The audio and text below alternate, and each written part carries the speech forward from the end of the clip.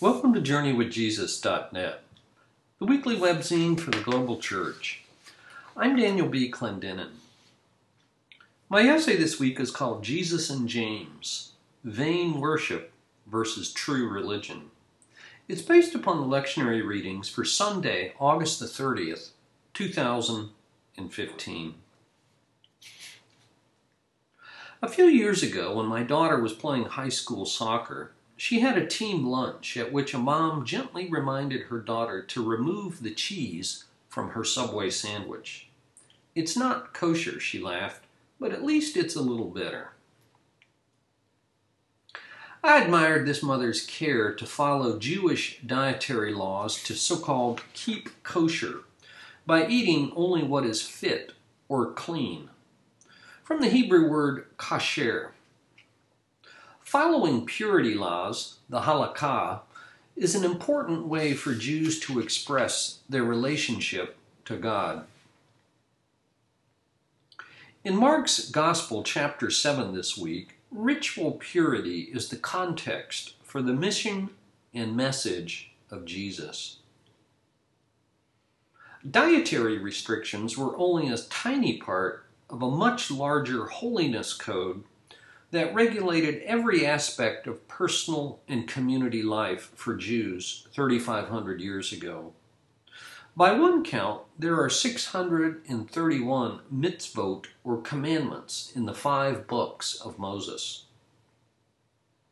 The purity laws of Leviticus 11 to 26, for example, describe clean and unclean foods, purity rituals after childbirth or a menstrual cycle, regulations for skin infections and contaminated clothing or furniture, prohibitions against contact with a human corpse or a dead animal, instructions about nocturnal emissions, laws regarding bodily discharges, agricultural guidelines about planting seeds and mating animals, and decrees about lawful sexual relationships, keeping the Sabbath, forsaking idols, and even, interestingly, tattoos. Why so many rules? Some of these purity laws encoded common sense or moral ideas that we still follow today, like prohibitions against incest. Others regulated hygiene and sanitation. Still others symbolized Israel's unique identity that differentiated its people from pagan nations. Ultimately, though, and at their best, the purity laws ritualized an exhortation from Yahweh. "Be holy, because I, the Lord your God, am holy." When the alternate Psalm 15 for this week asks, "Lord, who may dwell in your sanctuary?" the right response is that only people who are so-called pure may approach a holy God. We don't know how much ordinary first-century Jews maintained ritual purity, but the Pharisees, about whom we read so much in the Gospels, certainly did.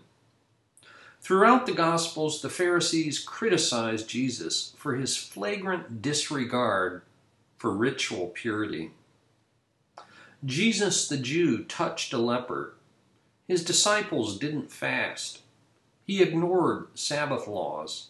He touched a woman with a discharge and handled a corpse, and healed 2 Gentiles. In the Gospel this week, perhaps the most important of all the purity texts, Mark recounts a clash between Jesus and the Pharisees about food purity. The Pharisees complained that Jesus' disciples ate with unclean hands. Mark includes 2 parenthetical explanations to his Gentile readers, who otherwise might have been clueless about these Jewish laws. He says, "The Pharisees and all the Jews don't eat unless they give their hands a ceremonial washing, holding to the tradition of the elders. When they come from the marketplace, they don't eat unless they wash, and they observe many other traditions, such as the washing of cups, pitchers, and kettles. And then, in an aside that we might find trivial, but his Jewish readers would have found shocking, Mark writes, quote, Jesus thus declared all foods clean. Notice the central accusation in this clash. The Pharisees considered Jesus and his followers as ritually unclean sinners who flaunted God's clear laws. They were dirty, impure, and in a sense, they were right. Given our propensity to justify our own selves and to scapegoat others, the purity laws lent themselves to a spiritual stratification or hierarchy between the ritually clean who considered themselves to be close to God and the unclean who were shunned as impure sinners who were far from God. So, instead of expressing the holiness of God, ritual purity became a means of excluding people considered dirty, polluted, or contaminated. In word and in deed, Jesus ignored, disregarded, and actively demolished these distinctions of ritual purity as a measure of spiritual status. The New Testament scholar Marcus Borg argued that Jesus turned the purity system with its sharp social boundaries on its head. In its place, he substituted a radically alternate social vision. The new community that Jesus announced would be characterized by interior compassion for everyone, not external compliance to a purity code. By egalitarian inclusivity, rather than by hierarchical exclusivity, and by inward transformation rather than outward ritual. In place of be holy, for I am holy, Leviticus 19:2, said Borg, Jesus deliberately substituted the call, be merciful, just as your Father is merciful, Luke 6:36. And so in his book, What Jesus Meant, the historian Gary Wills writes, no outcasts were cast out far enough in Jesus' world to make him shun them.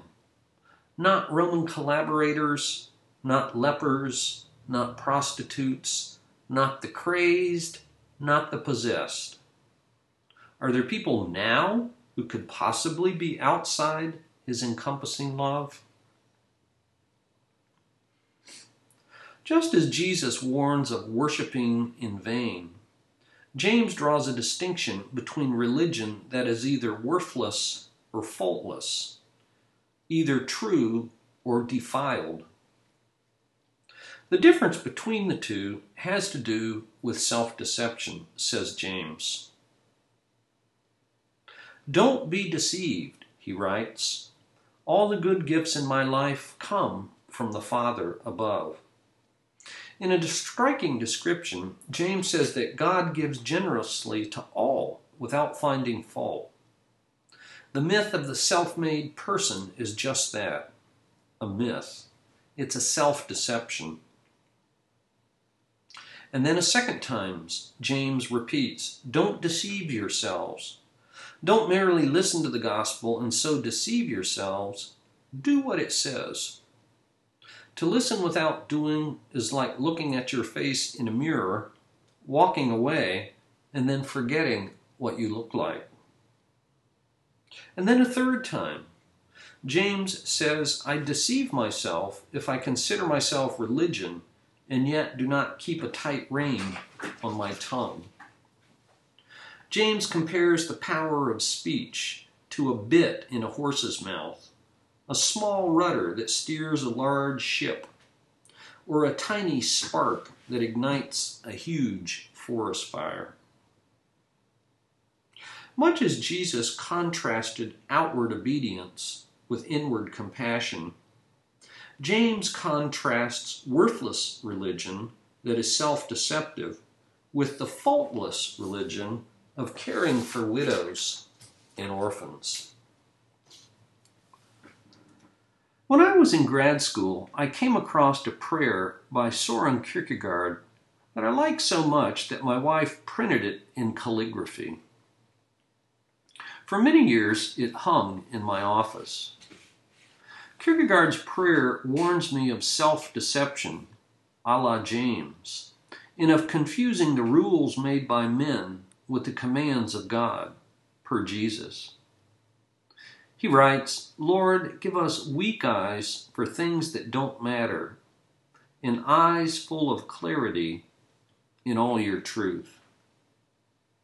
And so may the Spirit of God give us more self-understanding and less self-consciousness, for a life of faith that is authentic rather than in vain, more faultless and less worthless.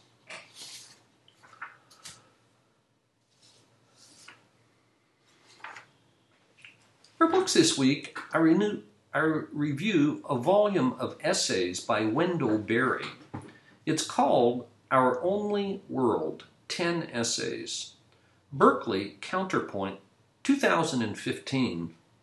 This book is 178 pages.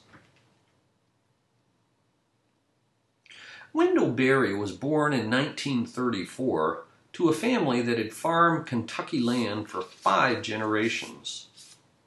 After studies and travels took him to the University of Kentucky, Stanford, France, Italy, and the Bronx.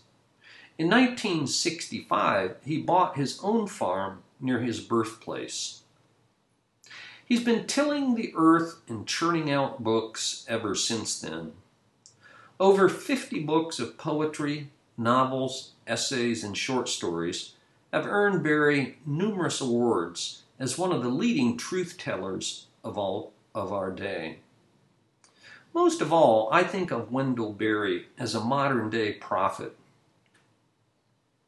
Readers who are familiar with Berry will find in these 10 essays the same themes he's written about for 50 years. He writes that the dominant theme of our time is the violence done against human life and the land. Ever since the Industrial Revolution, we've had to face what he calls the fundamental incompatibility between industrial systems and natural systems, machines and creatures. Global corporations do violence to local communities. There's an estrangement between the technological economy and natural ecosystems. For technology has become a means to efficiency and profit without any greater ends that would constrain it. People are reduced to finding a job rather than a vocation or a calling. Berry reads better in his analyses than in his alternatives. For example, he invokes the Amish as the only communities that are successful by every appropriate standard. The Jeffersonian ideal of small landholders, logging with horses instead of mechanical skidders, and a romanticized rural Kentucky of 100 years ago when young people actually did something instead of sitting around doing what he calls nothing. Berry says he is neither a conservative nor a liberal, but rather, quote, stuck in the middle and most uncomfortable. He insists that we shouldn't say we can't do anything. One person can make a beginning and act on principle, and begin better with the help of others. And so he writes, we can begin, quote, the long, necessary, difficult, and happy effort of restoring communities that foster true life. Wendell Berry, Our Only World, 10 Essays. For movies this week, I review a new film from the countries of Estonia and Georgia. It's called Tangerines from 2014. This film, which was a joint project of the two former Soviet republics that are now independent countries, was nominated for Best Foreign Film at both the Academy Awards and the Golden Globe Awards. It tells the story of an Estonian man named Ivo. When war broke out in the Central Asian country in 1992 between the Georgians and the breakaway Abkhazians, virtually all the Estonians who had lived there for 100 years returned to their Baltic homeland back north. Ivo stayed behind to harvest his tangerines. Then a skirmish on his property brought two wounded warriors under his roof. A Chechen mercenary named Ahmed, who was Islamic, and a Georgian named Niko, who was an Orthodox Christian. Most of all, they are the bitterest of ethnic enemies. Will Ivo's healing hospitality help them to recover their humanity? Or will their hatred and revenge prevail? This movie is in Russian and in Estonian. I watched it on Amazon Instant Streaming. From the two countries, Estonia and Georgia, an award-winning film named Tangerines. In the light of my book review this week by Wendell Berry, we've posted a poem by Wendell Berry. It's from his book's Leavings from the year 2010. The poem has one word. It's called Questionnaire. In this questionnaire, Berry proposes 5 questions to you and to me. He gives them each a number. Number 1, how much poison are you willing to eat for the success of the free market and global trade? Please name your preferred poisons. Number 2, for the sake of goodness, how much evil are you willing to do? Fill in the following blanks with the names of your favorite evils and acts of hatred. Number 3, what sacrifices are you prepared to make for culture and civilization? Please list the monuments, shrines, and works of art you would most willingly destroy. Number 4, in the name of patriotism and the flag, how much of our beloved land are you willing to desecrate? List in the following spaces the mountains, rivers, towns, farms you could most readily do without. And number 5, state briefly the ideas, ideals, or hopes, the energy sources, the kinds of security for which you would kill a child. Name, please, the children whom you would be willing to kill.